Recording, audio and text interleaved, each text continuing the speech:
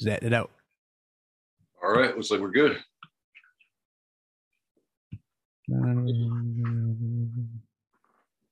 Okay. Yep. There we go. All right. So you guys, the way it works is we'll just kind of talk about it, listen to some of your music. It's a pretty easy kind of conversational kind of thing. So nothing's off limits. If you got anybody you want to talk about or anybody that's helped you, feel free to let me know. All right. All right. You guys ready? Yep. All right. This is the Georgia Songbirds, and we are here with, is it just the Dogwood Gospel, or is it like Max Redding and Dogwood Gospel? It's Max Redding and the Dogwood Gospel. Okay. Introduce yourself, guys. I'm Max Redding. I play lead and rhythm guitar, and I'm the lead vocalist. My name is Victor Obrenga. I play bass and do backup vocals. Yep. My name's Kyle Jackson. Play drums and embarrass myself. So just you three guys, just three-piece band. We on occasion for recordings we'll call some ringers in to do some keys or add some vocals or other instrumentation, but for the most part it's just the three of us. Okay. What city? Where are you guys from? Is it Virginia? Is that what it was?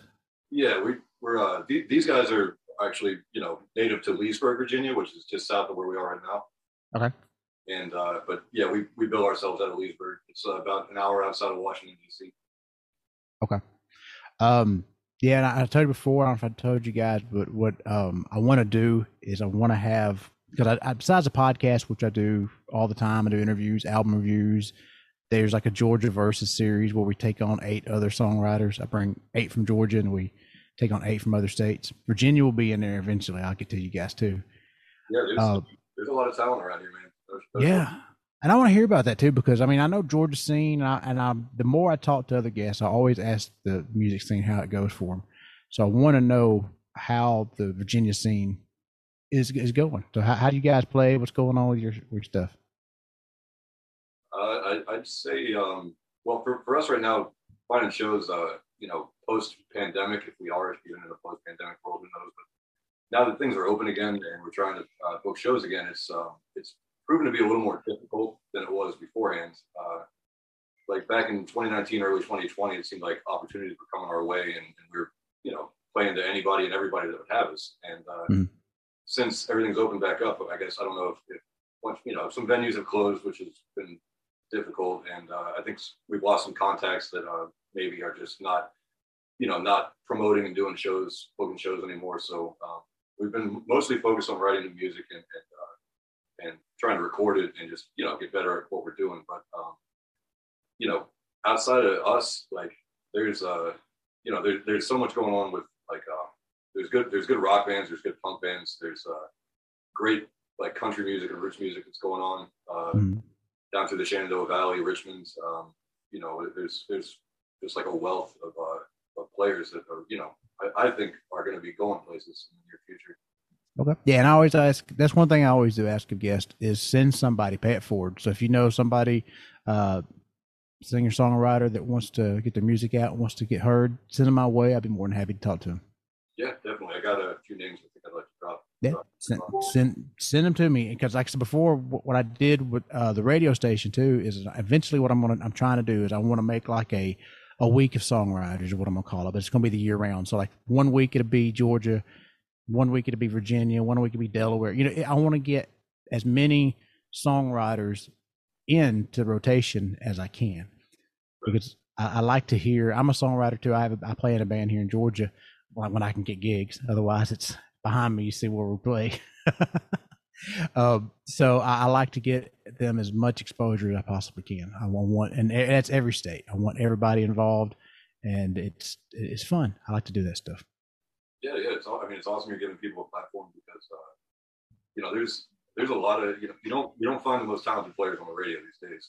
Those days are long gone. I mean, if they ever even had their day, it's like you go down to the corner in Leesburg here on a Friday night and you're just one hot hell of a guitar player killing it in a corner room where nobody's paying attention to him. That's the way it goes. So who are some of the local guys that you like that's around there? Both. I mean, you had them on a couple of weeks ago. Our show, we saw the Low Water Bridge Band. Yeah. We like them. There's a punk band we flew around with, shared the stage with a couple times called the Knuckleheads. They're Okay. They're I think, Vienna. yeah, they're not too far. They're maybe like a half hour east of here. Like No Tomorrow is another good punk band that we played shows with that are real cool. Studebaker Huck. They're real good guys. They're out of Charlottesville. They're one of the bands I was going to inbox you about. Victor, you got it, buddy? Cut drunk mic here. A buddy Warren Hayford, he's a local dude in out of Leesburg. Plays a lot of open mics and stuff like that. He can throw down. He's kind of got a country western vibe. You know what I mean? He's real into like the old Marty Robbins type stuff. And what was his name? It was hard to hear you. Warren Hayford. Okay, Warren Hayford. Yeah, now see, you guys talk about punk music, and we're going to get into that. But you guys can't see because, like I said, I always do just the audio. But behind them, they got pictures of Hank and Waylon, and it's all country, old time country stuff that I can see anyway. But you guys, what kind of music did you say your band is? That's a tricky one. You never want to pigeonhole because you always cut somebody out. Right. But I mean, gun to the head, I'd say punk rock Americana, maybe fair, or roots country rock. I tell people it's mountain punk. Mountain funk. I always tell people my music is mutt music. It's got a mixture of everything in it.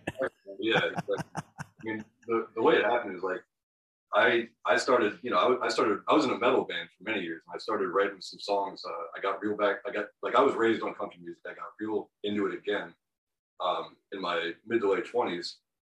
And I kind of started to move away from the heavier stuff. And I started writing folk songs in my bedroom. And then I met when Kyle brought Victor, and these guys have like a punk backbone. So basically I took these were folk songs that they, I had no choice but to make. Yeah. We wrote it. Yeah.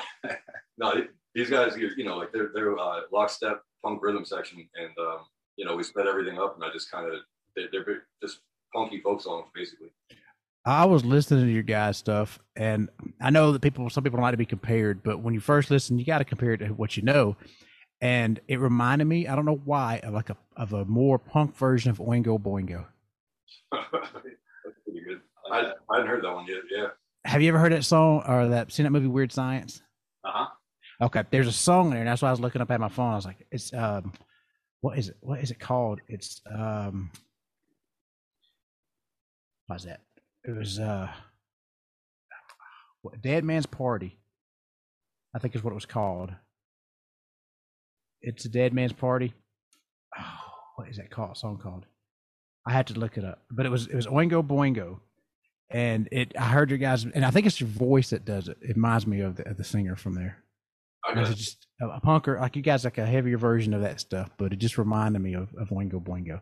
I'll have to go back and listen. That's cool. I mean, I've had a lot of different comparisons. It's funny. It's like I can't pull any of them. I mean, I used to get Johnny Cash and Jim Morrison a lot when I'm in my lower. Mm-hmm. There's all kinds of stuff coming through there, man. I loved when I was a kid. I loved listening to Green Day, so I try to not be all nasally like Green Day singer is. You know what I mean? You have to knock that down. There's just all with the three of us, as far as influence goes, it all comes out whenever it has its moment. Now, do you all write together, or is there one that writes more, or do you always get involved? I think when we first started, the first batch of songs were songs that Max had. Okay. We just helped arrange them as much as we could, wherever it needed it. Now, I'll bring some parts. Max will bring parts, and we'll just throw them around and we'll put them together all together. Yeah, I don't think anybody's since the first batch of songs that I wrote that we came together on. I don't think that we've had a song that we've written since then that hasn't been a joint effort. Okay. And the other thing that's nice too is we're all pretty down to earth and goofy and humble, so and we can laugh at ourselves and each other. So if somebody has an idea and it's great, we'll run with it. If somebody has an idea that sucks, we'll you know, we'll tell him we'll call him an idiot and all that. You know what I mean? Like, we're cool about it. Let's work on that next week. Yeah, right. Well, let's try it, right, to see if it works or not. Yeah. Now, do you guys do what we do? Usually after we're practicing, or like sometimes we've done, like yesterday was in the beginning, but we'll start writing a song we'll start playing a rhythm and music and write a song right there in the middle of it. I mean, we've had moments where like there's been one of our more recent songs, we were like we had a break between songs and we were gearing up to play another one, and Victor just kind of started tinkering with a little bass line, and I was like, don't stop, Right. Kyle drops in on the drums, he comes in with a lockstep upbeat punk beat, and I'm like, all right. And then I'm like, he's playing an A, so I'm like, okay, and I hit an A, and all of a sudden we have a 2.5 minute song that we're just out of thin air, you know what I mean? You have to record it, because I found out we lost so many songs by not hitting record on my phone. yeah. I've got like, my phone is actually, I need to like clean it out because I've got so many like song ideas. Like most of the memory on my phone is just crap from me talking into my phone or recording songs in the middle of the room in practice. Oh yeah, I can understand that. If I can show you my phone, I'll show it to you. It's got like same thing. It's like, if it's not notes, it's audio recordings. I think I have 3 different apps that are full of audio recordings. Yeah, like last week, my phone wouldn't even let me send a text message because it was basically like, you have to clean me out, Nothing. So then I finally had to do like a purge and get rid of a bunch of stuff and archives and stuff. But yeah, it's a constant thing, and but we're in the jam room. Sometimes it just comes out of nowhere. See, that's what somebody needs to make, is some kind of either an app, or I know have a guitar tab a lot of people use for that, but like something for original songs that you can put your original songs in. It's always there. It stores it, and it's like a cloud, but it's like a musical cloud or something for yourself. They need to make something like that. Yeah, SoundCloud used to work like that. The phone app back in the day. You could. That's the way like I started doing it. Was you could record on the SoundCloud app, and then it will throw it up on SoundCloud like right away. So you didn't have to keep it on your phone. But once they, I don't know, maybe like 5 or so years ago, they got rid of that feature. I don't know why. It was great. Because we were going to talk about today. They wanted to bring it back. Yeah. My son's an IT guy in the Air Force, so I'm going to have to talk to him about fixing that and get me something for music. Either that or launch another app. Like, it's $1 million idea. It is, yeah. I just don't know how to do it. I'm when it comes to computer savvy, this is about as savvy as I'm going to get. Me too, man. You're lucky that I was even able to turn my laptop on. I saw that the microphone you had in there, so you must have like a condenser mic hooked in, so you guys can be picked up. That failed miserably because we don't have to go into it, but yeah, it didn't work out, so I had to move it off to the side. But we tried. Looks good though. Yeah, we look professional. It looked. I was like, all right, they're prepared, they're ready. So I'm out here actually in my garage /studio, and I call it /studio because I'm not done building it yet. Everything I'm doing by hand. So I'd like to build a wall, and then I've got it insulated, and I've got panels up on the ceiling that I'm finishing up. It's slowly but surely. So, yep, the process. So tell everybody about what you got going on right now, like music wise. What's going on with you guys? You said you're writing. I know that. So we actually that song I just kind of referenced about how we just Victor was tinkering around, and then all of a sudden we pulled a song out of it. We just recorded that. We went down to Minimum Wage Studios in Richmond, Virginia. Okay. Name drop this guy Lance Kohler, who runs the studio, is a real good guy, real smart, real efficient. He's got a really, really nice, comfortable space down there. Our buddies and actually Studebaker Huck recommended that we try this guy out because we were looking for, we've done everything up to now. We've done everything with a click track, like very rigid, and just to make sure everything's nice and shored up. We wanted to get more of a let's record live and get that energy rather than doing it to a click. And so we cut this song. It was last Tuesday. We all took the day off, went down there, and it was phenomenal. We had a great time. It took about 7-8 hours, but we got everything we wanted out of it. We just have to get it mixed and mastered. So that's going to be a single that's coming out soon. And we think we got to talk about it. We think it's going to be the lead single off our next EP, which we're thinking probably going to be like a 4 or 5 song little ditty. But that should be coming, I'd say, this fall. I think we're going to record sometime in September, October, finish everything up, and then hopefully like late fall, early winter, we'll have a release. Okay. And, if we hit a snag, it'll be early next year. But since we got together and we like really got our kind of got our chops up and started to figure each other out, and just basically we got everything in line. We've been trying to release music like at least a few songs every year. So like 2020 our debut drops. 2021 we did a little 3-song EP, and we released each song on that as a single at each like spring, summer, fall. Mm-hmm. And then this guy we're going to try to package as like with a lead single, and then the rest comes out a little later on. But we're always working. It's I think the 3 of us would go nuts if we didn't have this. So. Now, do you guys get to do music full time, or do you have other jobs too? Mm-hmm. We're all working. I do both poorly. It's good. Yeah. Yep. We all work our full-time jobs. We hope maybe someday it'll take off like that. But you know how it is, man. There's a lot of competition, and it's just the way of it. We're grinding as best we can. Yeah.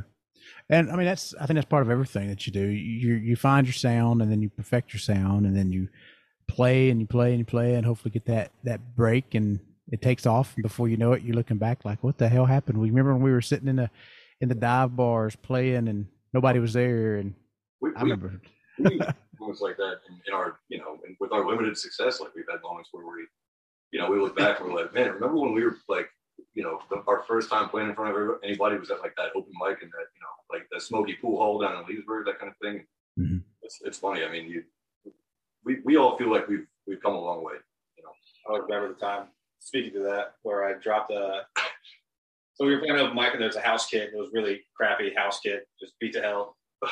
And Kyle destroys other people. too long, didn't listen. I break shit. So I'm just moving around, playing a song, and I knocked the cymbal over onto this dude who's hosting. It was like a beautiful, like, not like one of those crappy ovations with a plastic back. It was like a beautiful acoustic ovation. And this, like, it was like either a cymbal or a tom or something just fell. I mean, it gouged like a thumb-sized hole out of this guitar. Oh. And I was so worried. And then the guy like called me back a couple times. He said, "You have to pay for it." I was like, "Okay, I'll pay for it." And he kind of fell off. And I was like, "Sweet." I was so bad about that. But yeah, so back where we played, like, Yeah, that was the last time I played. Yeah, we haven't been back. Yeah. For reasons. Yeah. It's fine. Yeah, we've had some good times. See, now that's what I like about when I interview bands. There's stories. I mean, songwriters have stories too, but like gig stories. So you have to tell me, what's a funny story? Have we heard that one? Do you have a funny story that happened as the band? I'll let Kyle take over on this one because we played a show in Winchester, Virginia, and Kyle, the band at the end of the night, Kyle tuned up their DI box pretty good by accident. Didn't even realize he did it, and like the last band didn't. We played second. The band after us, they had like a 45-minute delay before anybody realized their DI box got screwed up. Well, yeah, not naming any names, but we were playing and finished a set. And since we're such a low, high-level band, right, we still have to upload our own gear. And I'm moving my cymbal stands off. I take everything off the stage and then break it down in the parking lot or on the side of the bar, wherever. Mm-hmm. And I'm grabbing my kick drum with my kick pedal still attached to it, picking it up. You can't see what I'm doing, obviously, it's a podcast, sorry. Picking it up and moving it off the stage. And as I'm picking it up, the kick pedal falls and the heel of the metal, kick pedal smacks right in the DI box and breaks it. And just shatters that thing. And we're loading off. Like, I didn't think anything of it because it's dark stage, this, that, and the other. And we're loading off. We're like, okay, well, it's getting late. I want to go home. I want to support the other band. But, getting late. What the hell's the holdup? And then they take away the holdup. Damn drummers. And Max and I, like he alluded to, they figured out the DI box was jacked up. Yep. And Victor's like looking at me, he's like, wait a minute. Victor put it together. Didn't you drop your kick pedal on that thing? Like, oh shit. Whoops. We didn't say anything because we're horrible people. But that was a fun one. And Let's see, we definitely have some more. The other funny thing about that show is like the night before I'd gone to see Coulter Wall. I'm not familiar with. He's a like a country troubadour type dude. Oh, I know Colt. Yeah, I know Colt. Yeah. He played out in West Virginia, and I went with my friends out there the night before. I mean, like, drunk is not even a word for how hammered we got. And I was so hungover that day. Yeah, it was rough. I mean, the one thing I remember, other than Kyle breaking that guy's DI box, was that like we played the show, and after I like got all my gear off stage, like I practically needed to be carried out of there. I was like white as a ghost. I couldn't believe I got through it. It was one of the, I mean, we played pretty good, but it was just like, it was like, mercy God, why did I do that to myself? Oh yeah. It was a funny show, man. We've got many silly interactions with other bands, and hecklers and all the rest of it. I think on the first proper show, I think it was like an hour and a half down south. Yeah. From here in Front Royal, and we're playing at this place that was like a coffee shop / Jamaican restaurant. Okay. With like a singer-songwriter lady, and we show up and we, she plays like a set, and then we were gonna play a set, and then I guess she was gonna play another set afterwards. So we go and start loading our stuff in, and bringing in like a bass cab, cabinets, full drum set. Yeah, like loud looking stuff. Yeah, and nobody says anything. Get it all set up. Yeah. So then we're like checking our levels, and then like the guy behind the bar is like looking at us. Just like, he's like sweating. Yeah, he's like half mean mugging us, and we're like, what's the deal here? Yeah. So then we start. We rip into the first song, and he comes over and he starts trying to adjust the amps to lower them down, and then so. If there's one rule that you do not break, it's don't touch a man's amp if you don't like especially mid performance. Like I remember we were like a minute and a half into the first song, and I feel this presence like at my left on the microphone, and I just closed my eyes because I was like, I'm getting through this song before this guy tells me to turn anything down. And like he literally just stopped the show. He was like, "You guys are too loud. You can't play here." I want to say I might be making it up, but I want to say he grabbed my cymbals at one point to stop them from. Yeah. Like it was like it was aggressive. I mean, it was our first show, and we played a minute and a half, and then we're told to kindly to leave. Yeah. So I did forget about that, but I forgot about that. That's funny. Yeah. It's something I don't try to think about that one too often. Yeah, but luckily the lady that had us out was nice enough, and after the show, she let us play her basement. So, yeah. So we actually did get to play. So. That was pretty cool. Yeah. So that's a wild way to start a career. I remember we took our band. There was it was a restaurant in like Marietta, and it was an open mic, but it was like you got like a 30-minute set of open mic, right? And they said, yeah, you can bring drums, electric, doesn't matter, bring everything you want. Okay, so we did. We brought it all in. And I mean, when I say this place was the stage, this is when there was 4 of us. The stage, it held 3 of us, right? So, and we're not small guys, so we're side by side. I'm in my guitar. I can't. If I move, I'm gonna hit the singer, or I'm gonna hit the bassist on the other side. So we're like stuck in a position playing. We had to put the drummer behind us in the back door that they don't open. So that we didn't even mic the drum. I said, we're not even going to mic the drum because there's no sense, and he's loud enough as it is. So we put it there and we played. And then the guy told, I remember Chip was the one who was running it. He told him, he said, you can't let them, they can't come back. They can't play. And he said, but you said you could bring drum set. It wasn't that we were bad. It's just that we were loud.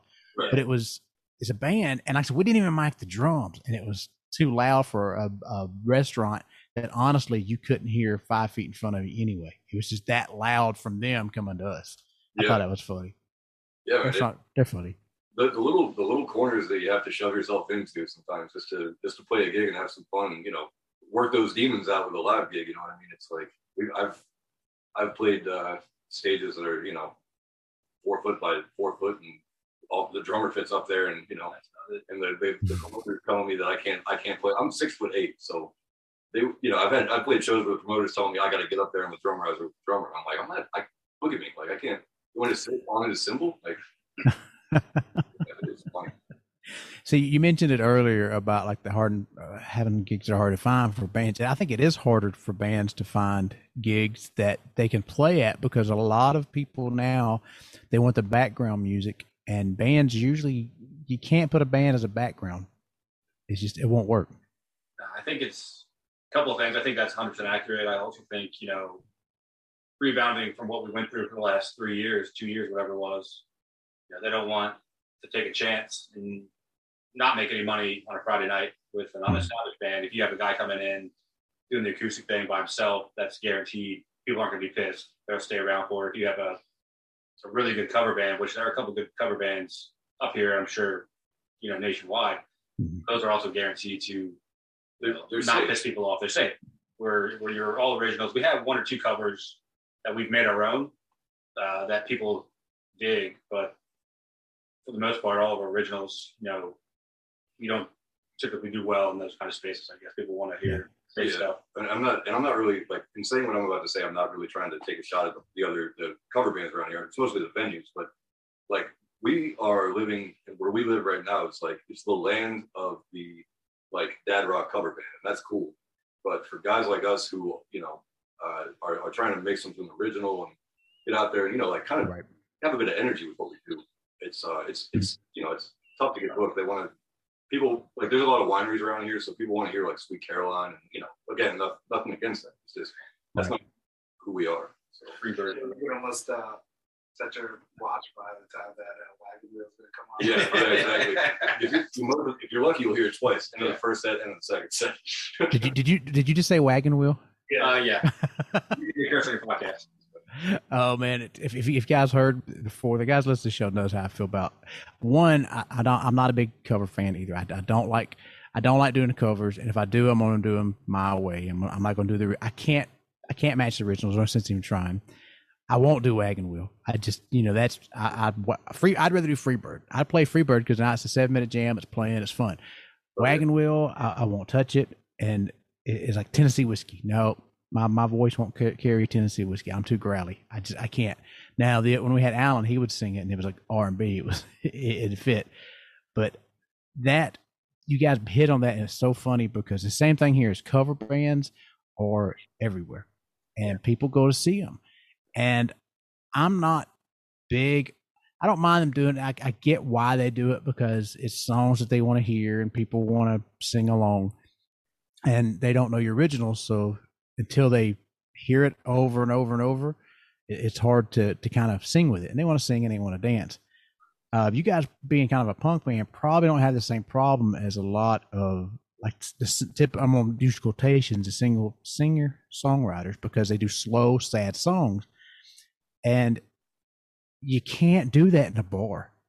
They will eat you alive if you do that in a bar. Maybe one or two you can slip in, but if you go like 30 minutes, 40 minutes, and it's all sad, slow songs, dude, I've been in a bar and seen it happen. Yeah, I mean, people leave. There's another bar right next door. Like that guy's probably playing something a little happier. Or they just get a lot louder. And an acoustic set, it doesn't matter. They'll drown you out anyway. Yeah, that's the thing about doing the acoustic thing. It's like that's why it's. I mean, I have the utmost respect for the people that do it. Is like it's ballsy. You're out there by yourself, and a lot of the time, you'll see an acoustic act like that in the corner at some bar on a Friday or Saturday night or whatever, and people are talking over them. But it's cool every now and then when you see that, and whoever this singer songwriter might be, like all of a sudden has the room. You know what I mean? Oh yeah. And they're like, whoa, like she's putting her soul into it. I love when I see that. Like it's because it's kind of rare, and it's like. It's a beautiful thing when people like start to hush and go, oh man, like something's actually happening for you. That's how you know you got the bar. Yeah, when the bar buys you a drink, that's how you know you got. See, I play I'm not really a joke, but when to get them involved, when I do a cover, like I do a Prince cover when Doves Cry, but I completely change it because I'm gonna make it my way. So I make a game out of it. It's like, all right, if you can guess what song I'm playing before I get to the hook, I'll buy you a beer. If not, you got to buy me one. And that gets them into it. And they usually can't hit it. So I usually get free drinks from everybody. That's a nice little racket you got there. Yeah.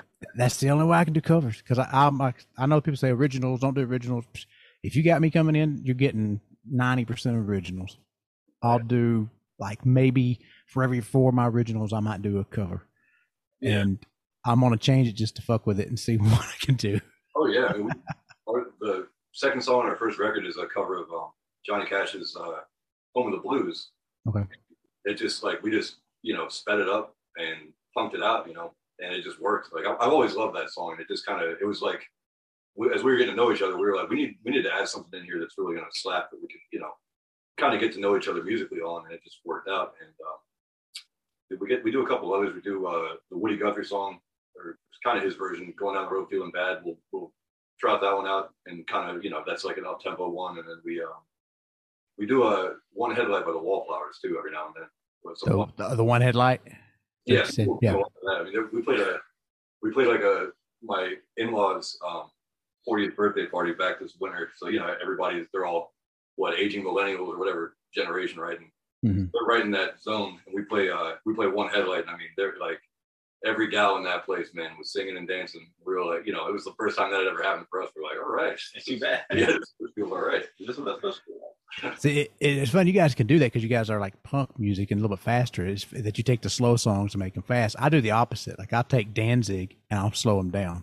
Oh, man. And I'll do a Mother song. I do Mother and I slow it down and I play it because it's like 3 chords, like A, F, G, and it fits. So I'm like, okay, I'm gonna play it in there and I'm gonna make it slow. And then I do Beat It, When Doves Cry, Mother, and then we just started doing Straight Up by Paula Abdul to see what it would sound like. I was like, I want to see what we can do with this song. That's awesome. So let's hear one of your guys' songs. Which one do you want to hear first? Which one do you guys want to drop off? I'm gonna leave it up to Victor. Yeah. I mean, we can do. Victor's our ambassador, by the way. Yeah. All right. I'm gonna share the screen so y'all can see it too. All right. And y'all tell me which song you want to play. You want to go hard, or you want to go soft? We'll go hard. All right, let's go. We'll do Down with the Ship for the first one. Down with the Ship. Okay. Now I'm a songwriter. I want to hear the story. What's the story behind the song? All right. So this was it was. So when the COVID-19 hits, right? That's mid-March 2020. We all thought, okay, we'll take this a day at a time, week at a time, however we were supposed to play it. And obviously, it didn't take a day, it didn't take 2 weeks, it took a long time. And after a couple of weeks of quarantining and whatever, just being in our houses, we quickly realized, just like everybody else, I'm sure, just how nuts we were going, not playing with each other. So we, our jam room's nicely spread out, and we said, look, if we just wear masks and do our thing, make sure that we're being smart about this. We can get together at least once a week, see each other play, and keep our chops up and maybe write. And I'm an angry guy, as a kid I wasn't as good as controlling my emotions, obviously, but now I'm in my mid-30s, I'm pretty good about it. And anger is like, everything I do comes out of some form of anger, like whether it's art or whatever. So this song is born out of basically being cooped up and watching people be ugly to each other about what you're supposed to think or what you're supposed to know, or trust the science, don't trust the science, whatever. Just all the stuff, the jargon that came along with that era, and just how ugly, bleak, and mean-spirited everything felt. I lashed out with these lyrics, so I just felt like, man, we're all going down, and doesn't matter who you are, we're going down. And if we're going down, I'm gonna have a drink and I'm gonna laugh it off. And that's basically what this song's about. Okay. I'm gonna mute us and then I'm gonna play it. So when you guys hear it, just give me like a thumbs up that you can hear it. And this is Down with the Ship.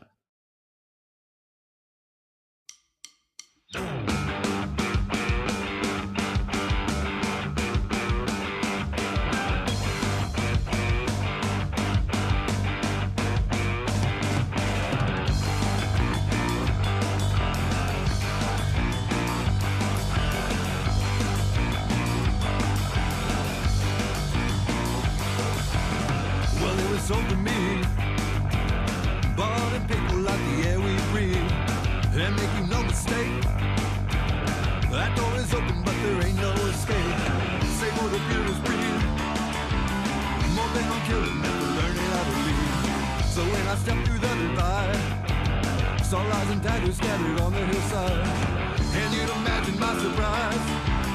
Revelation like the stars in the skies. Then anger reared its ugly head. For all the bullshit we've been spoon-fed. There's ammunition in the script. Cannot that people tremble in your lower lip? The wasted up and slipping through your fingertips. You're going down with the ship. A good old look around. Ain't such a thing no more as finding solid ground. Lord knows these times are strange. The blinding of the play, the binding of the age. The earth is singing out in greed of what we've all allowed ourselves to come to be. You better pull down on the shades. Turn your eyes as the world begins to fade. Don't look to heaven for relief. You knew it all along, indifference was a fear. So now there's panic in your mind. The truth is plain in front of you to find. You're running out of grabbing quips. One so certain now will pick them up away. No wasted effort slipping through your fingertips. We're going down with the ship. That's right. All hands on deck.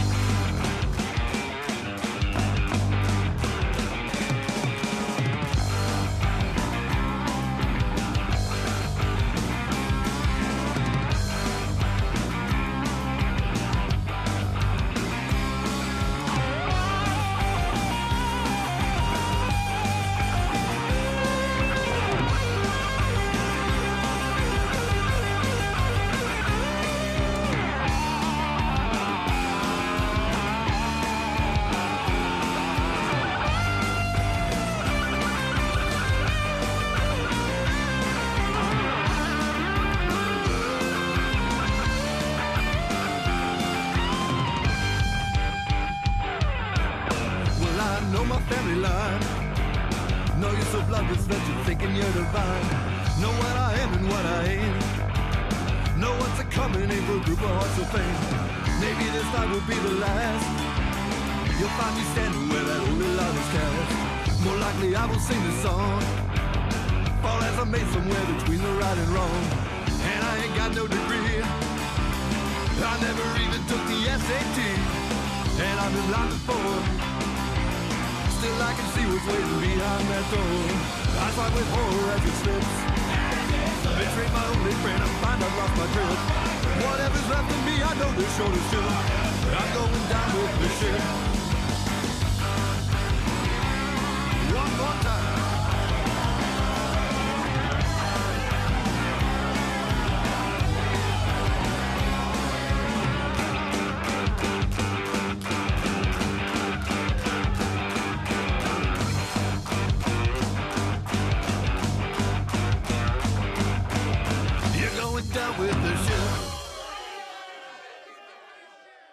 You got us? There you go.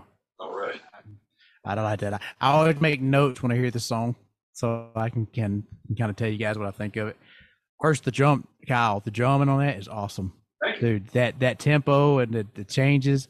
You're gonna have to teach my drummer how to do that, because I know he wants to do that kind of music. I mean, I couldn't sing it, but I love that.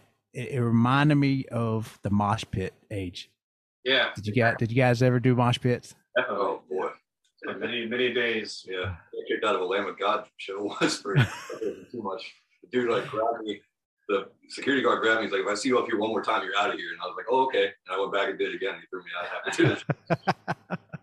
I could just see that, because I try to get visuals when I listen to the stuff like that too, and I just see, like, if you guys were like in a movie song, you'd be like one of the bands with everybody dancing around and just jumping around and having a good time. It's a feel good song. I mean, I like that stuff. I like the structure of it too. Yeah, we tried to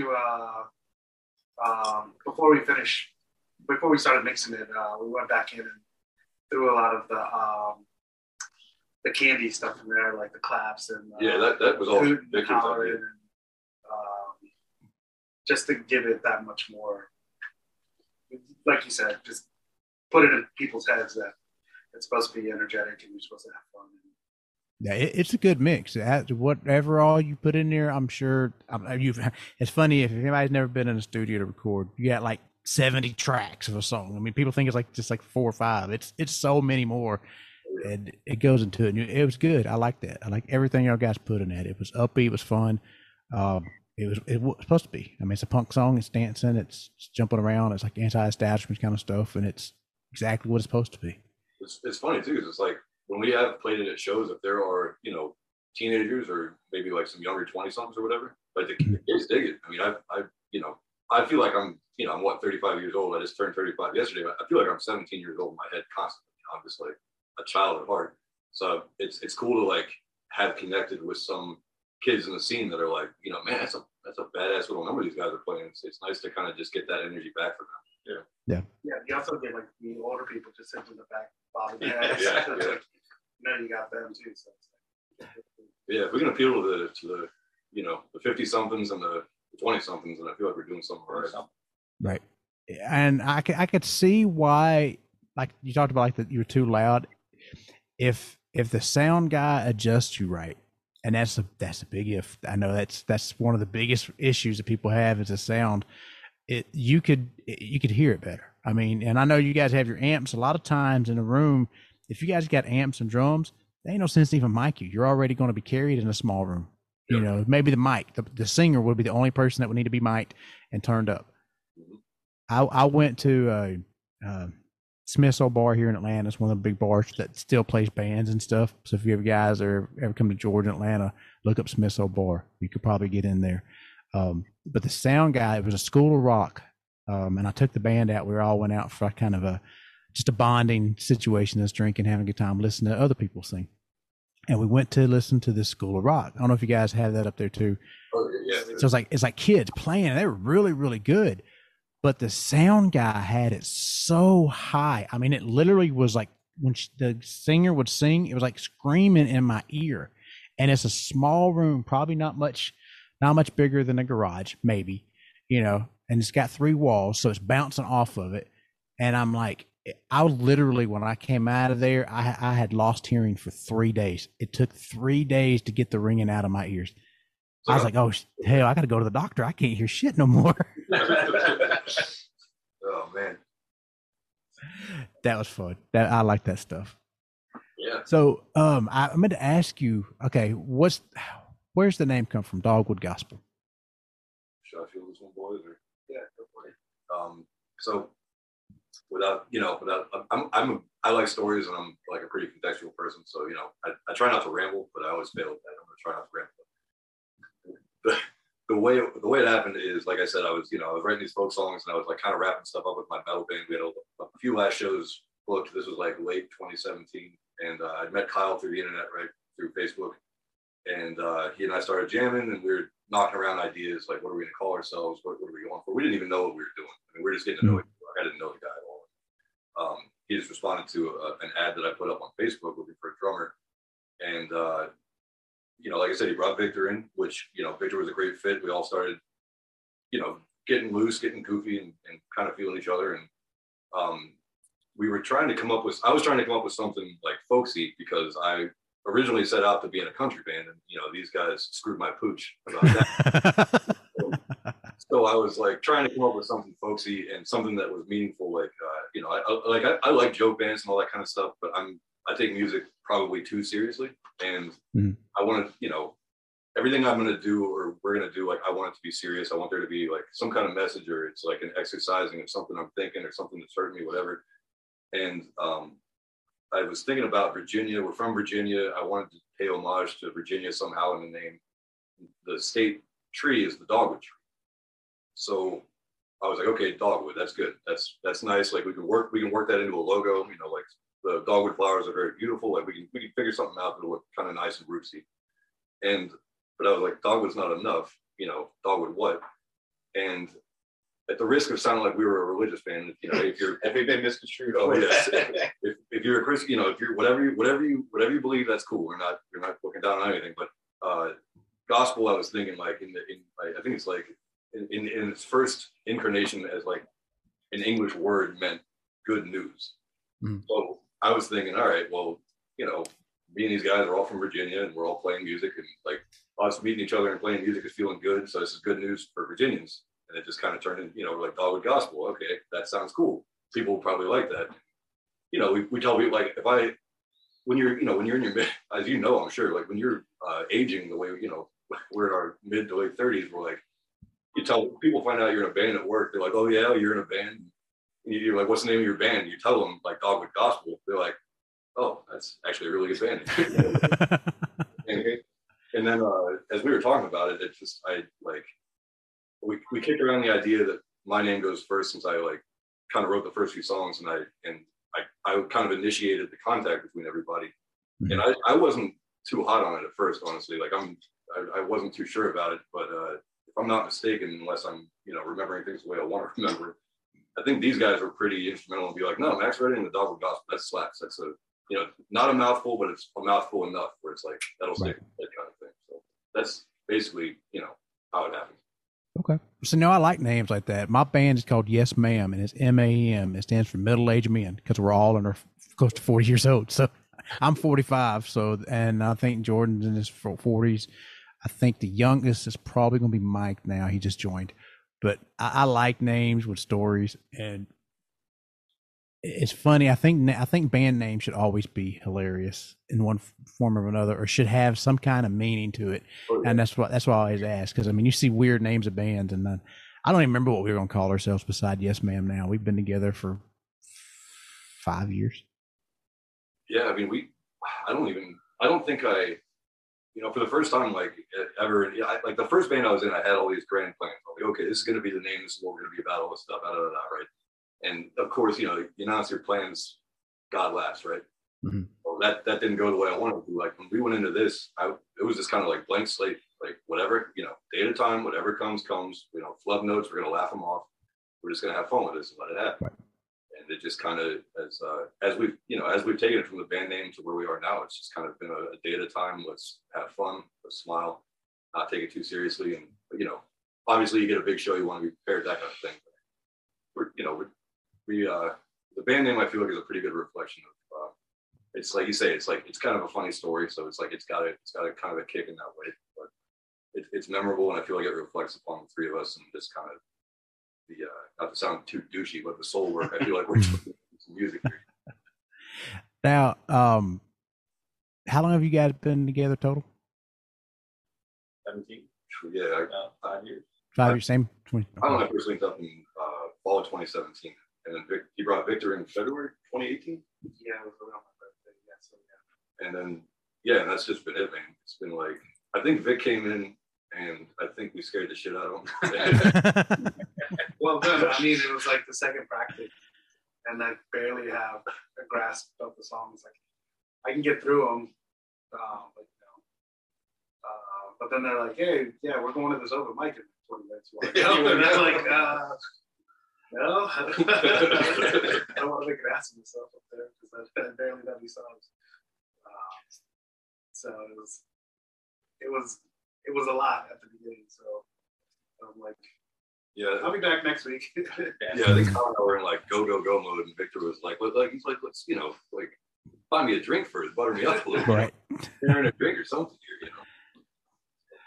Now this is more for the band, I think, than for you, Max. You guys normally, I know the bands like get a set list. They set it up for their gigs. How often do you go off script? Because I know, and the reason I ask is because I don't know, I want to know, because with the band, or my band, when Alan's with us, we'd have a set list and we'd practice that set list in that order, so we were ready and prepared, and then he'd throw in a song that wasn't even a set list, or he'd jump out of order. So I'm curious, does that happen with you guys too, or are y'all pretty good on that? We stick to it, but when we practice the songs in random orders. Yeah. Mm-hmm. We'll take turns calling out something. And it's usually like somebody will call something out that they feel like they need to work on. But when we play the show, we usually we have like the first 4 or 5 songs that kind of flow really well, like one right into the other. Kind of stuck to that for a little while. I guess the last half, depends on how much time we have left. Yeah. We'll sometimes we'll take something out. But those are kind of in the same kind of order. We flip them around. Yeah. We kind of cut our teeth when we started gigging pre-pandemic. There's a venue up here called Jam and Java. Okay. And it's a pretty good venue, really. Oh, the sound system. Established place. Yeah, sound system. They have like national touring acts come through, and we'd always, you're thirsty for a show, so we'd always get ourselves booked on as many Battle of the Bands we could get. Mm-hmm. We always had like 25 minutes. No, it's 15. 15 minutes. 15 minutes. Yeah. And so we kind of honed our set based around that limited time slot. So we would hit the tracks Christina, Home of the Blues, Black Iron Smoke, and River City Queen. And we would be out the stage in maybe 15 minutes and 38 seconds. Like we would just rip them. And we practiced that in that sequence for so long that that's now kind of the staple of how our set starts. And after those four, we kind of do this, do that. There's a couple other ones hit. Like we added Down with the Ship after that. So that's definitely, we always play that when we can. Yeah, some of the songs are different tuning too. So like I'll have to switch a guitar out. So that kind of plays into how we want to build a set. That definitely kind of, I feel like, drew or dictates how we start our set. We kind of got real comfortable, like Victor was saying, playing those four in a row that got to slap back to back to back to back. And yeah, we could. I feel like we could blindfold in our sleep blindfold. Yeah. Now have like I think the transitions into them are really good. Like between Black Iron Smoke and River City Queen, Kyle will play just like the basic beat to River City Queen while we tune up, and then we all come in and it just works because still has people's attention. I don't know. At some point we're gonna have to change it, but it's working. Yeah, I mean when you start your set, it's like you want to eliminate dead time. You don't want people to be like, oh, I got time to smoke a cigarette or whatever. You want people to be on it with you. So like we tried to make sure it was like, all right, like first four songs, we more or less are giving them 15 seconds of dead time between any song, and like, in those four, like total. So come out hard and fast. Yep. Well, listen to another one of your guys' songs. Which one you listen to next? Should we go give Catoctin? Yeah. We're gonna go with Catoctin Lullaby. Okay. And I'm gonna ask, so what's the story behind the song? Well, so the story behind this one is again, like this is one of the COVID-19 era songs. So it's heavy, like not heavy, like as in like heavy punky or heavy metal or anything like that. It's just subject matter's pretty close to home. It's kind of about struggling with depression and just those days where it's hard to put a foot in front of the other. And I don't know, man, there's not a whole lot to it. Victor, that was another one of those where Victor, we were sitting around, in between songs, maybe taking a break, taking 15, checking our phones, whatever. And Victor comes up with this boom, bam, bam, bum, bum, bum, boom, bam, bam, bum, bum, bum. And I'm like, don't stop doing that. It's over. Yep, breaks over. Yeah, I'm like, Kyle, put your phone down. Put your phone down. So, Kyle comes in with a nice little beat, and then I'm like, okay, he's in G, so I hit a G chord, and I'm like, then, we're off to the races, and before you know, we got a new song. And then the rest of the pieces kind of came in as we were recording. I added some pedal steel in there. It's much more of a country song compared to Down with the Ship. And the other thing worth noting is we brought in this local vocalist named Mary Langford, who is just a pleasure to work with. She is absolutely professional. Her voice is like, unmatched in my opinion. And we were lucky enough to work with her. She laid down some vocals on this track that really make it pop. And, my dopey vocals don't even compare to what she does on it. And she's just, I can't sing her praises enough. So Mary, if you ever hear this, thanks for doing this. But that's more or less the history of the track. Is just, we came up with this little chord progression based on Victor's bass line, and then went into the studio and kind of built on top of it. And it's kind of about getting through a rough patch in your life. All right, I'm gonna mute us and we're gonna listen to it.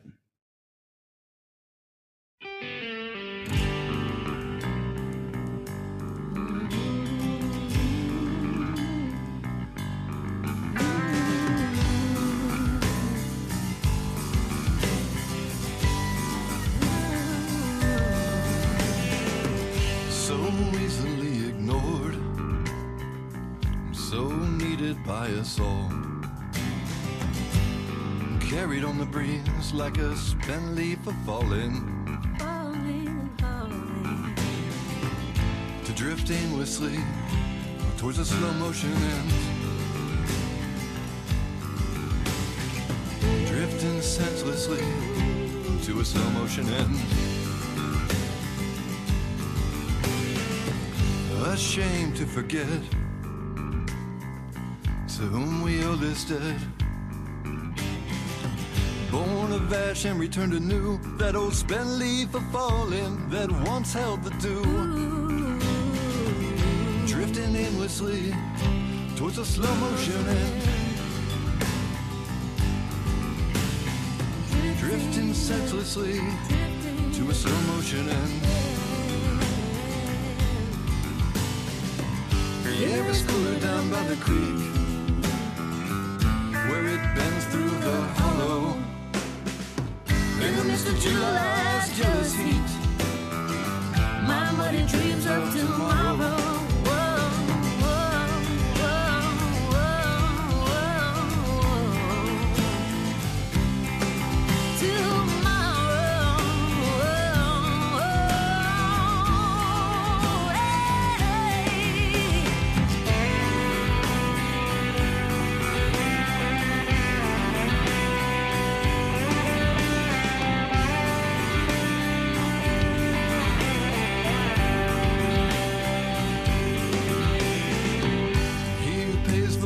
Calls the tune, the abandoned faces sing the blues. Eyes filled with desperation like a wildflower trying to bloom.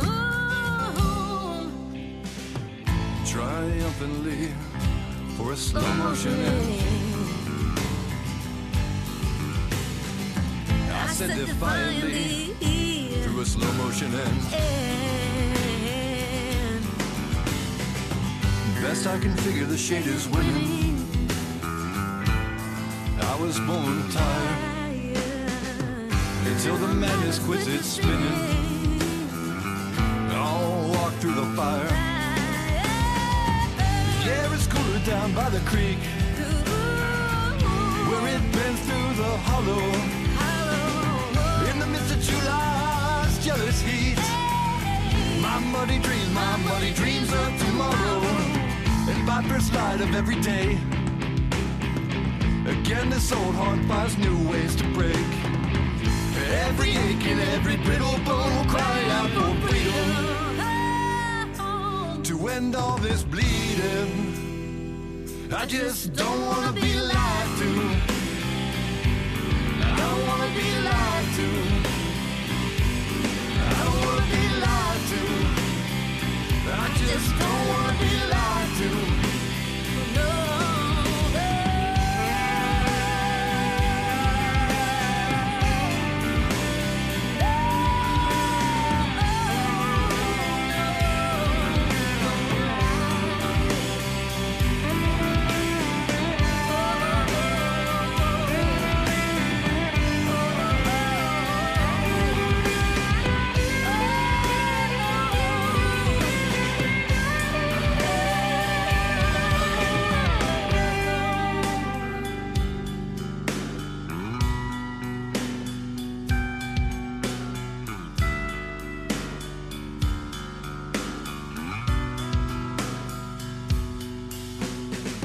the air is cooler down by the creek,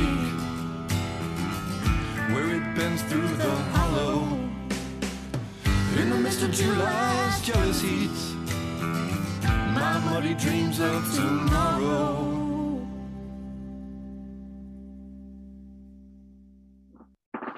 I like that. Have you guys ever seen or heard that song Ashes by Celine Dion? Fortunately, I can't say I have. There's a video you gotta watch. It's from Deadpool 2. The song is, and you're talking about the lady singing.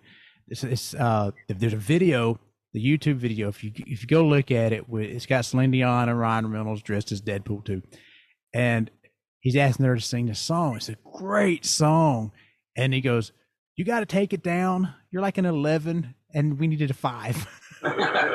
And she goes, "This shit only goes to 11."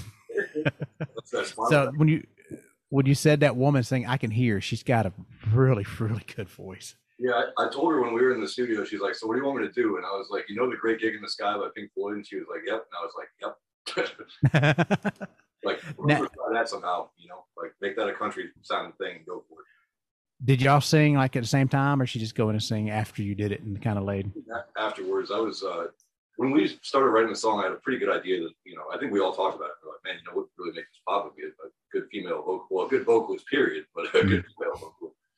And our producer, our engineer, he you know, he's like, he's got a Rolodex like you wouldn't believe of talented people in this area. And he was like, I got just the gal for you. And she came in, did it in, I think it was 3 takes. That was that. Say her name again. Mary Langford. Mary Langford. Okay. She's just a hell of a person. Okay. I say enough nice stuff. And you got a really deep voice.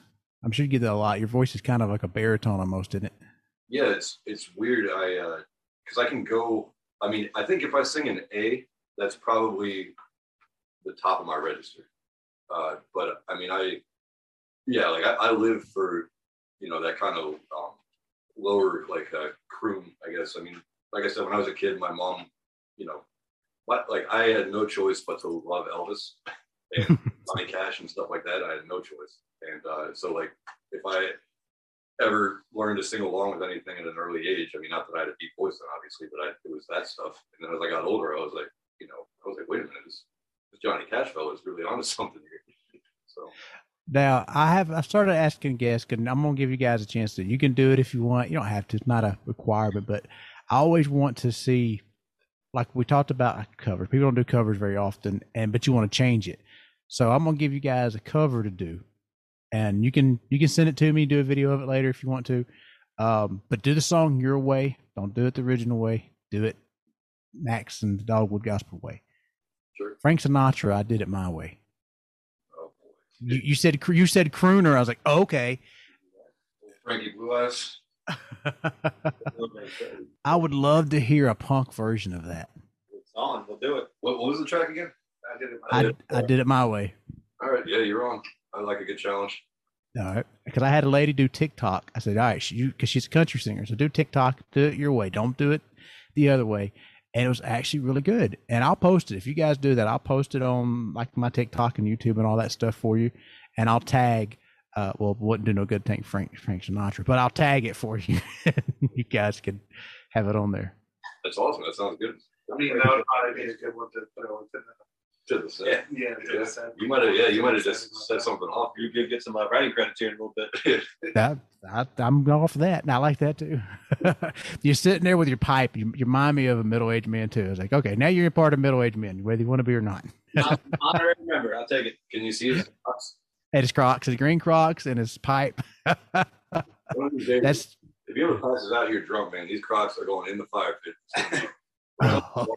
We set out to do this. I told him 2 things. I'm going to probably smoke my pipe, and my Crocs are staying on the whole time. Now you play. Do you play in your Crocs? No, sir. I'm not that brave. Okay. Because everybody's heard this. I'm not a fan of Crocs. I don't like Crocs at all. And my wife has a pair of big old pink Crocs that she wears everywhere. And I'm like, go put on some shoes, woman. And she's like, no, I'm comfortable. I'm wearing my Crocs.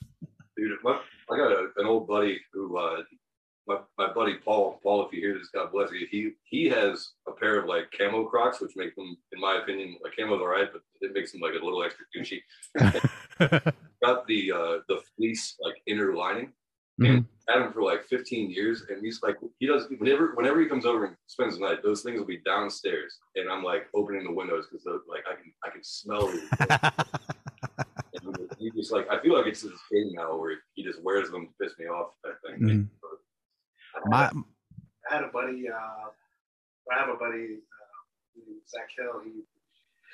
He used to work at a Mercedes dealership in Tyson's, and Tyson's Corner in the area here. And that's like, big money area. Ritzy as hell. So it's like he'd be like, hey, somebody from the Redskins came in today. Somebody from the Nationals came in. We have Ovechkin's car here, and so like all the sports guys go there to buy their cars or whatever. And he bought these pair of Crocs that didn't have any holes in them, and they were all black, so they kind of look a little fancy. And so, he's working at this upscale Mercedes dealership, and he goes in with he's like in a full suit. He has these Dress Crocs. Yeah. Suits and a Croc. Dress Crocs. Yeah, take me anyway. He goes into work, See, I guess his manager sees him, and he's like, "Go home, change your shoes, and come back." And so he stops by my house on the way back, and he's like, "We have a manager, maybe change my shoes." my son, I've got 3 kids. My oldest is 25. He lives in South Georgia, but my twins are about to be 13, a boy and a girl. The boy will wear his Crocs out, and he does it, and he knows if I catch him, I'm gonna make him wear his tennis shoes. So he'll go to the truck before I get out there, because I'm too busy looking at his feet. So by the time we get to there and we're at a restaurant or we're at wherever we're at, I was like, "What are you wearing?" He's like, "What?" I was like, "You're wearing Crocs." So I have to catch him. I'll catch him and make him change his damn shoes. Oh, and you should start a podcast called Croc Talk. Croc Talk. You and the 3 other people that think they're cool. Yeah. Oh, they won't ever have me on as a guest if I'm Croc Talk. You don't want me on there.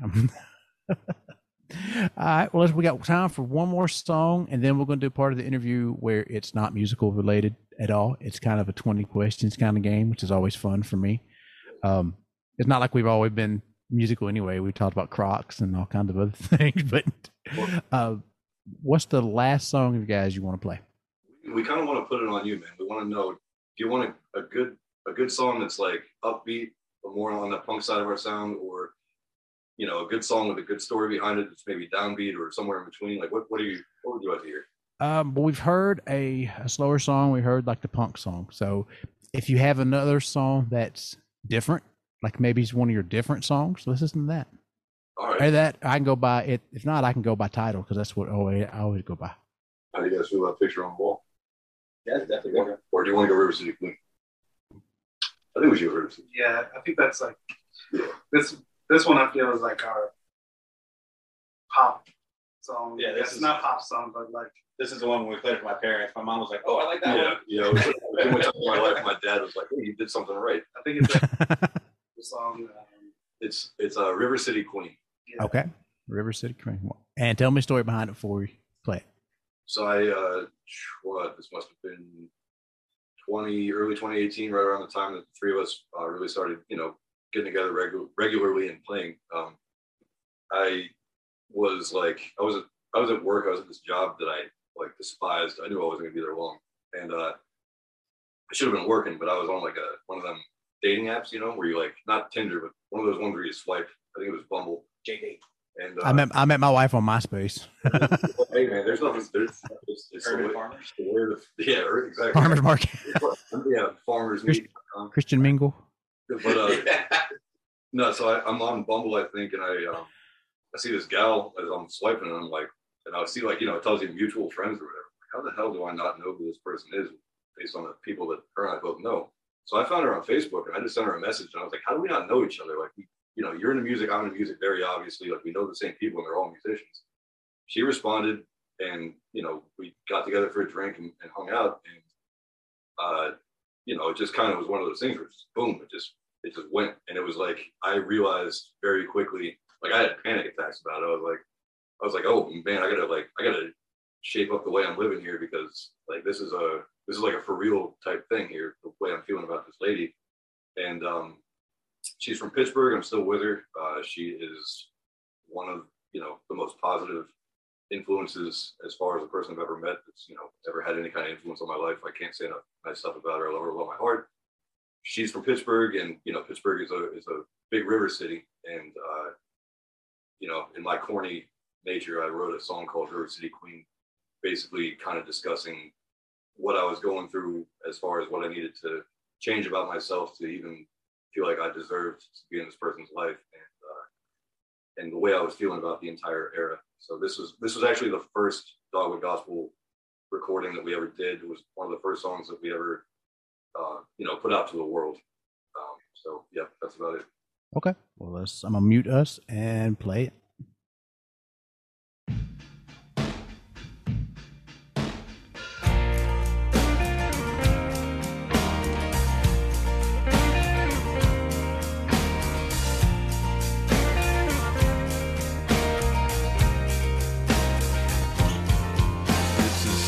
A thing as it's always been, a story told a few times before.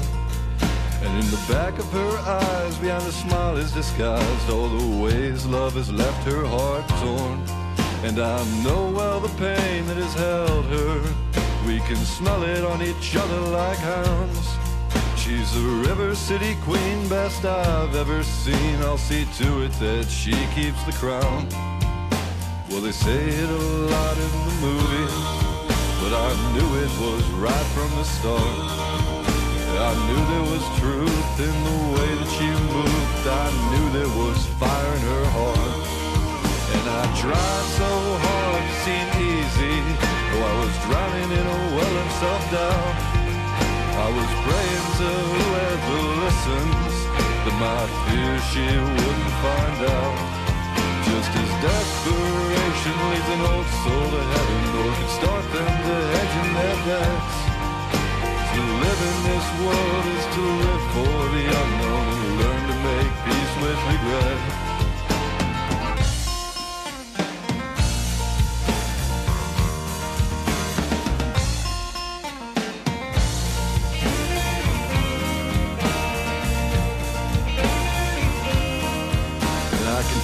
The ice as it's melting, it spills to cut divinity's form. It's been such a cold, cold feeling to cast off the darkness that's kept me so warm. And I'll learn all the lessons I need to learn to hold back the wag in my tongue. Through these blistered and calloused old hands, girl, can you feel the man go unsung? I guess they would call this romantic, but is our time just a wind-up toy? Or this is just a love letter put to music, and I'm just another weak little boy. So I'll learn only how to hold you, though I know there's no weight in my words. A man is defined by the action refined, not by 3 or 4 sweet-sounding chords. So damned if I can't keep the willows from weeping, or the years from leaving me bent and gray. To only keep the smile on your face while you're sleeping would be to beat the devil at his own crooked game.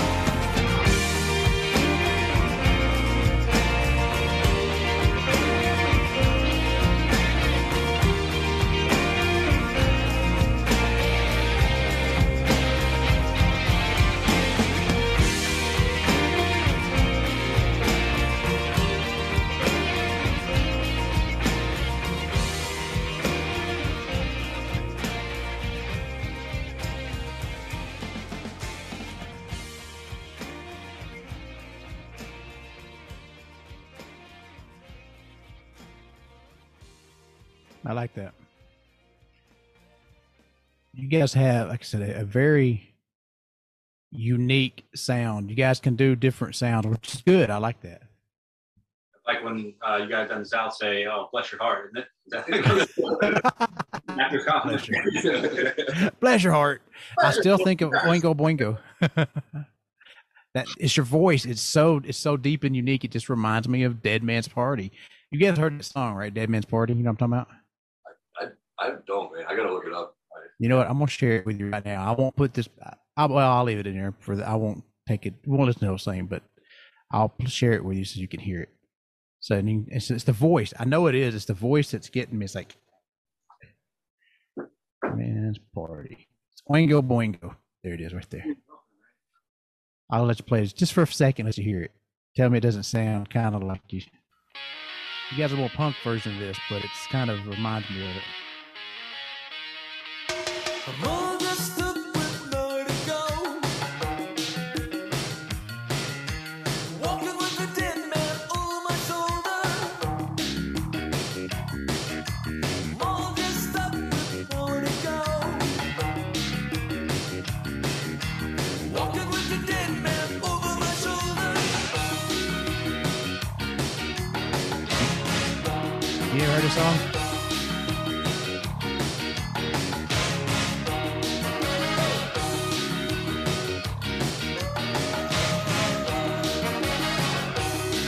Walking down the street, body's gone. It just reminds me your tone. I don't know why. It just makes me think of that. I think you got something there. I mean, I can kind of hear it. I mean, when we were, I'm my own biggest critic. You know what I mean? So like I have poured over my vocals as we've gone about all of this to try to figure out what I like, what I don't like. So I mean, I've heard my own voice more than I think anybody should ever care to hear. No, I can hear it. It's like I feel like if I had a higher register, that's probably how it would sound. Mm-hmm. Yeah, I hear the high part of it, but definitely the low part. That go back and listen to the song later on. If you guys should listen to it, you'll hear it. Like I said, when I was listening to your music, and there was a certain song I don't remember now because when I put you guys on Spotify, I just hit shuffle, so it just went through your songs, and I don't remember the title now, but it hit me. I was like, that's like Oingo or Boingo. I was like, okay, and I don't know why. Like I said, sometimes I'll get some of the weirdest shit just pop in my head, and it's like, okay, Oingo Boingo. Who would have thought Oingo Boingo? You guys never would have like. I mean, we've had some weird ones. That's probably the weirdest one, but it's like. But no, I think you're right, man. I can hear some like tonal qualities that I might share with that guy. Mm-hmm. And the style. So your guys, that was more like the '80s stuff. You guys are more in the mosh pit area. It's just like a punkier version of that. Yeah, it's a compliment, roundabout way as a compliment. I didn't take it as anything but. I mean, I appreciate it, man. Like it's cool. It's cool that your mind went to that place. It's cool that we even got somebody thinking. Yeah, and I did that with one guy. He was he played. He was like a Christian rapper. It was kind of and he played it on ukulele. And I'm sitting there and I'm listening to him play, and for whatever reason, I got that song by Blackstreet. What is that song called? I can't even think. No Diggity. I said, I said, that sounds like No Diggity. He goes, yeah, I took the chords from it. You had to bag it up.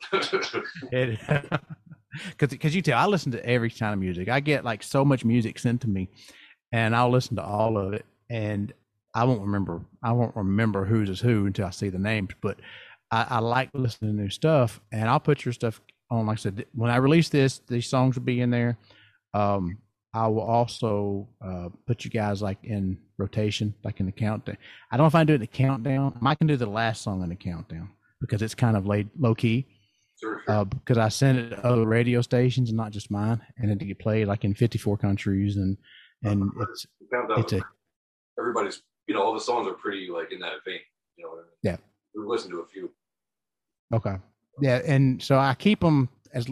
I can't put like heavy metal, but I like rock and roll and I like that stuff. But I can put it on my radio station. I can play whatever I want to. It's mine. I can do it. I'll put you guys in rotation on. Appreciate it. But I'd like to add a thing about that song "River City Queen." Those in the pre-choruses, those oohs. That was all Victor, and that was we recorded that actually like in our jam space on the fly. We had like a little bit of wrapping up we had to do to get all the recordings we wanted to get done. And okay. Hey Vic, can you cut these vocals real quick? And we did it in the space that we practice, like in this cabin that I live in, and it just really like opened everything up. So I just wanted to give my man Victor something on So do you do harmonies a lot, Victor? Try to. Trying to work on it. Yeah. I like harmonies. My bassist will do stuff that will make me laugh, and he does it on purpose. So he tries to get me to. He tries to mess me up in a show. Like when I do Doves Cry, he'll start going caca in the middle of the damn song, and I'll start laughing. I've had a good time, guys. Yeah, that was a good time. Yeah, man. You've been So before we get into like the non-musical part of it, tell everybody where they can find you and all that stuff, social media. Was it dogwoodgospel.com? It's Dogwood Gospel everything. Yeah, Dogwood Gospel on Instagram. If you Google Dogwood Gospel, you're not going to get anything but us. Yeah, basically the best way to put it. But yes, Instagram is Dogwood Gospel, Facebook is Dogwood Gospel. What is it? Website. Yeah, the website's dogwoodgospel.com, Spotify, and I have a Twitter. we do have a Twitter. We just don't use it. I don't think anybody uses Twitter. And they're right, guys. I did Google Dogwood Gospel. You guys, the first thing to pop up. Cool. Yeah, we got merch. we got Records. We got T-shirts, vinyls, all kinds of stuff. We did the smart move of pressing 300 records right when COVID started. The best way to become a popular, successful band is to press records during a global pandemic. So. What is your guys? That makes me question though. What is your guys' biggest seller as a merch wise? shirt, records and shirts. Just record, yeah. Yeah. When we Charlottesville, I think we sold more shirts in Charlottesville the last time we were there. We sold a few records. Might be stickers because they're free. Yeah. Stickers and picks are the hottest commodity. We can't keep them in stock. But no, people like record stores in Virginia, Maryland, DC, Delaware, like basically anywhere we can strike, Pennsylvania, anywhere that's kind of within like a 2-hour radius of where we are. Mm-hmm. We've got a decent amount of records out there, and like as I do my tour where I will hit these record stores up and see if anything's sold. You know, I'd say half the time I'll have like a box of new records in my car just in case. Half the time they're asking for a re-up, like they at least want to get one more back in stock if they sold one. So the records do pretty well, and I think what happened when we put that record out initially is I think a lot of people were like, when we first formed, I think a lot of people were like, oh, look at that, that's cute, that they're in a band, like peers of ours. And then we put the record out and they were like, well, that's actually worth listening to. And then so the record kind of, once we got the vinyl copies, it kind of started to do a little work on its own. So that's probably the biggest one, but people like the t-shirts. See, you said that vinyl, and maybe I didn't even think about it that way. Like, I guess you go to these places that sell records, and it's like, hey, we got records, you want to sell them, and then they buy them from you for whatever, and then charge their end. Yeah, it's like cool.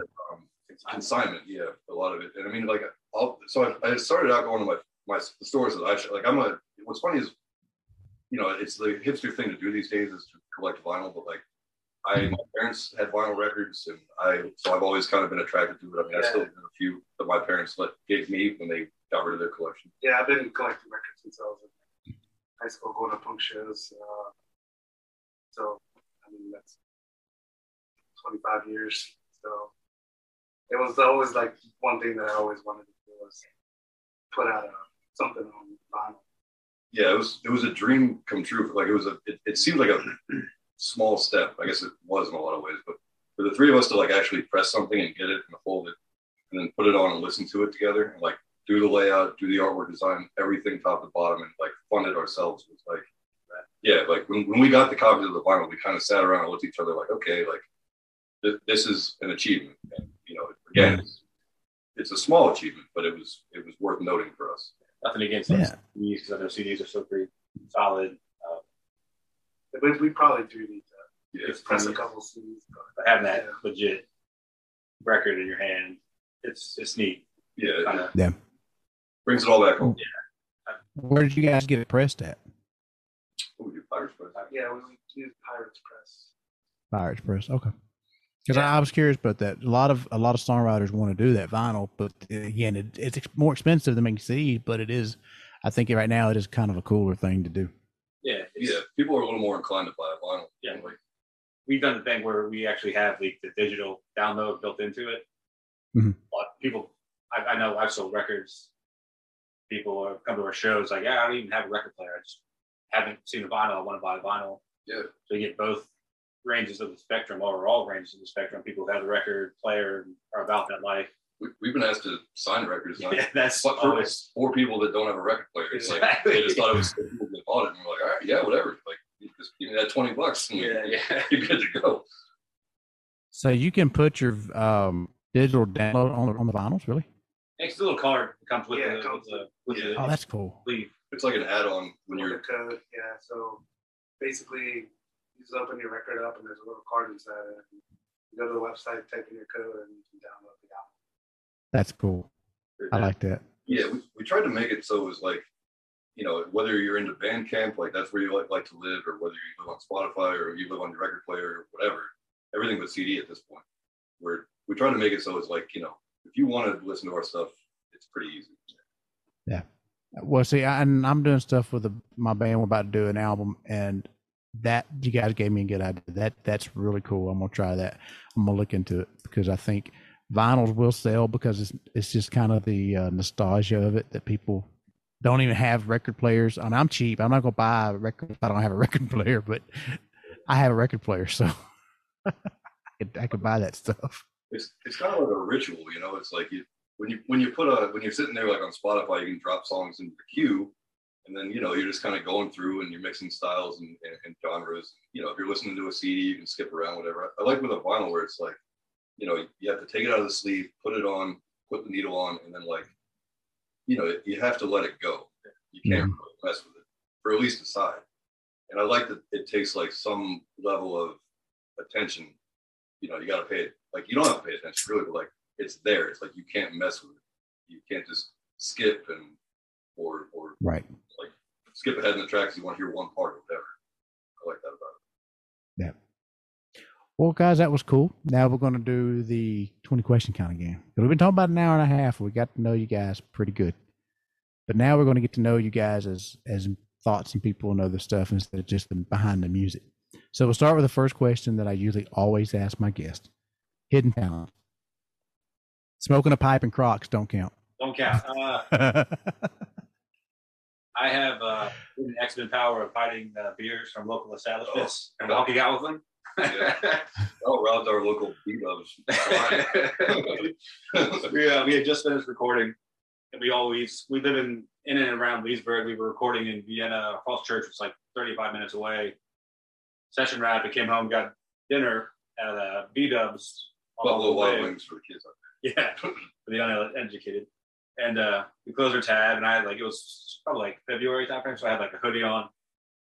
And Victor and I had carpooled. Victor was driving my drunk ass home, and I walk out, and I'm like, "Hey, Vic, check this out."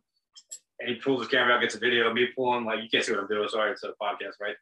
But I literally pull a full 20-ounce beer out from under my sleeve. It's like that. And I just chugged in the parking lot. I still got that glass at the house. And this day, my wife's like, "What are you doing with this Buffalo Wild Wings glass?" I'm like, drinking out of it. I still got a video on my phone. Yeah.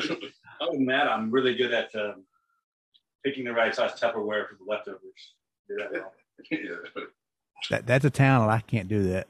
I can't find the lid of the damn thing. I look everywhere. That's mentioned the old Jackson house. How about you, Vic? What you got? Hidden talent. What you project? I'm trying to think here. I don't know. He can sing. We found that out. He's pretty good singer. Speak Spanish. That's not a talent, but it's an asset. Yeah. I don't know. I'm stuck here. I feel like I'm a jack of all trades when it comes to certain things. Like I'm master of none, jack of all trades. Like I had interest in all kinds of stuff.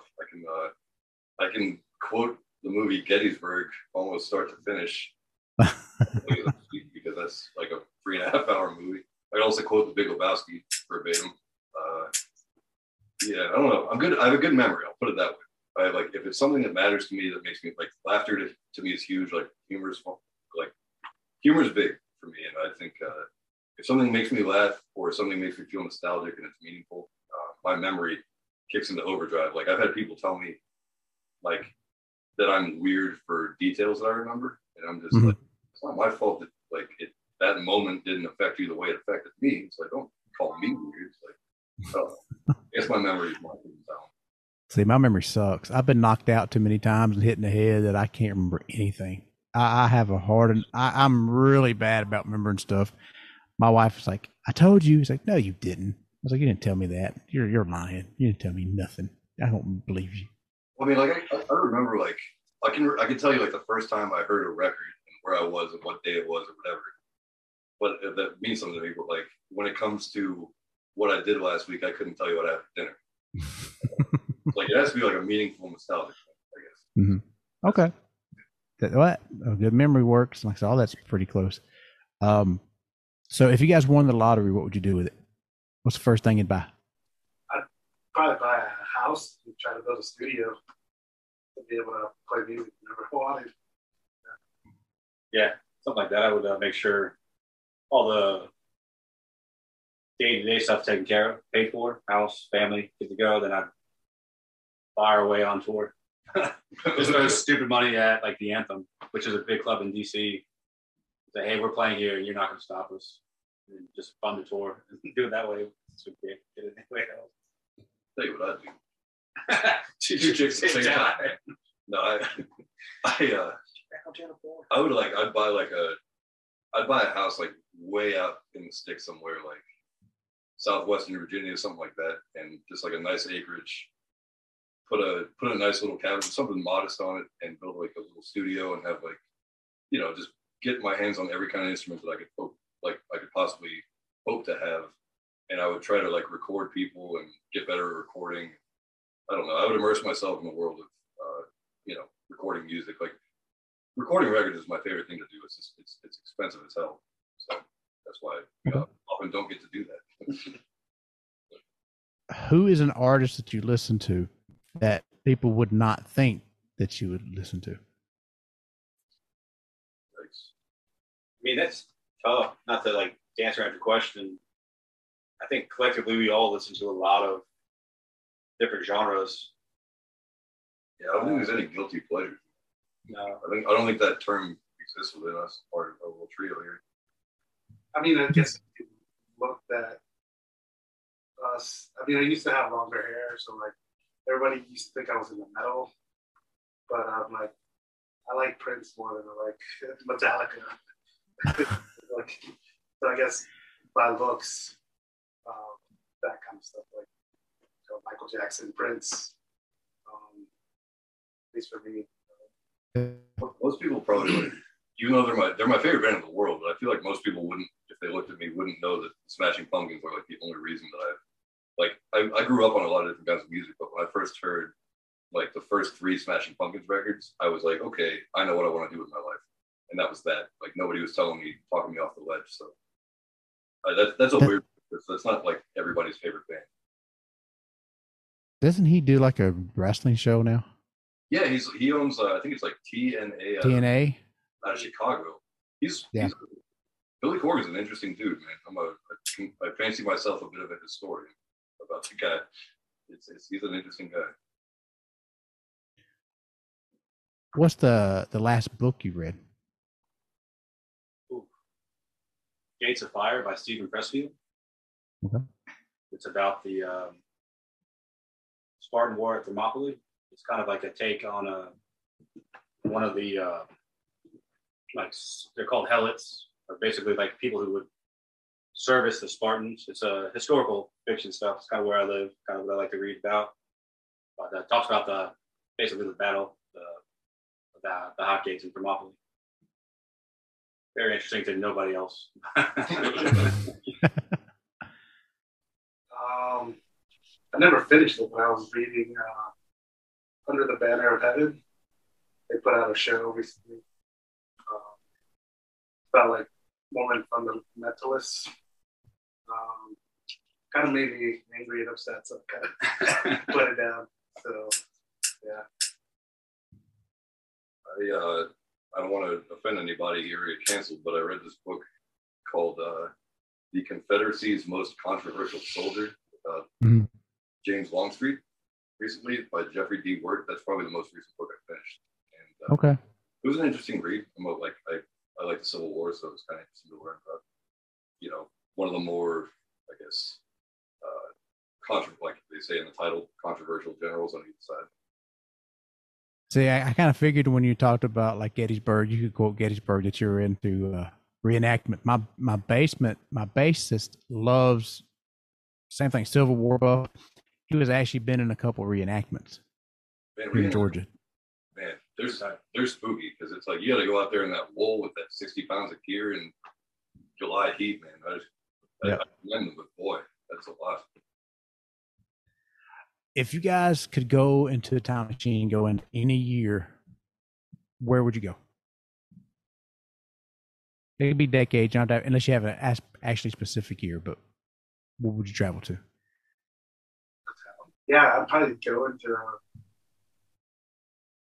50s and 60s or out there, see like all the crazy, like the Beatles blowing up and all that stuff. Yeah. Like the birth of rock and roll. That'd be kind of cool to witness. Yeah, just like going back like a going to like the London scene when the it was coming up and they're like Hendrix was running around and you hear stories about like Clapton talking to Townsend about this new guitarist and they're all just like joning on him. Yeah. That'd be cool to see. Cool to go back to like the 80s and get to do a band playing what I play now, drum wise now. Like, kicking out some of those old drummers from those old punk bands and then making it big back then.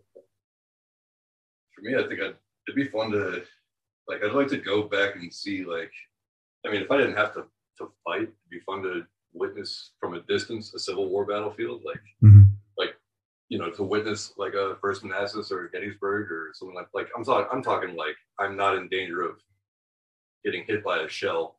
Right. I have like telescopic vision and I see, like I'm not involved in any way.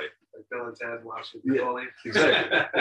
Like that'd be cool. But if I like, I guess more practically, I think if I could go back and live in the like be this age in the '90s and see Pantera on the Forward Display of Power tour, I think I'd call the whole thing a win. If somebody played, if they did a movie of your life, who would play you in that movie? Zach Galifianakis.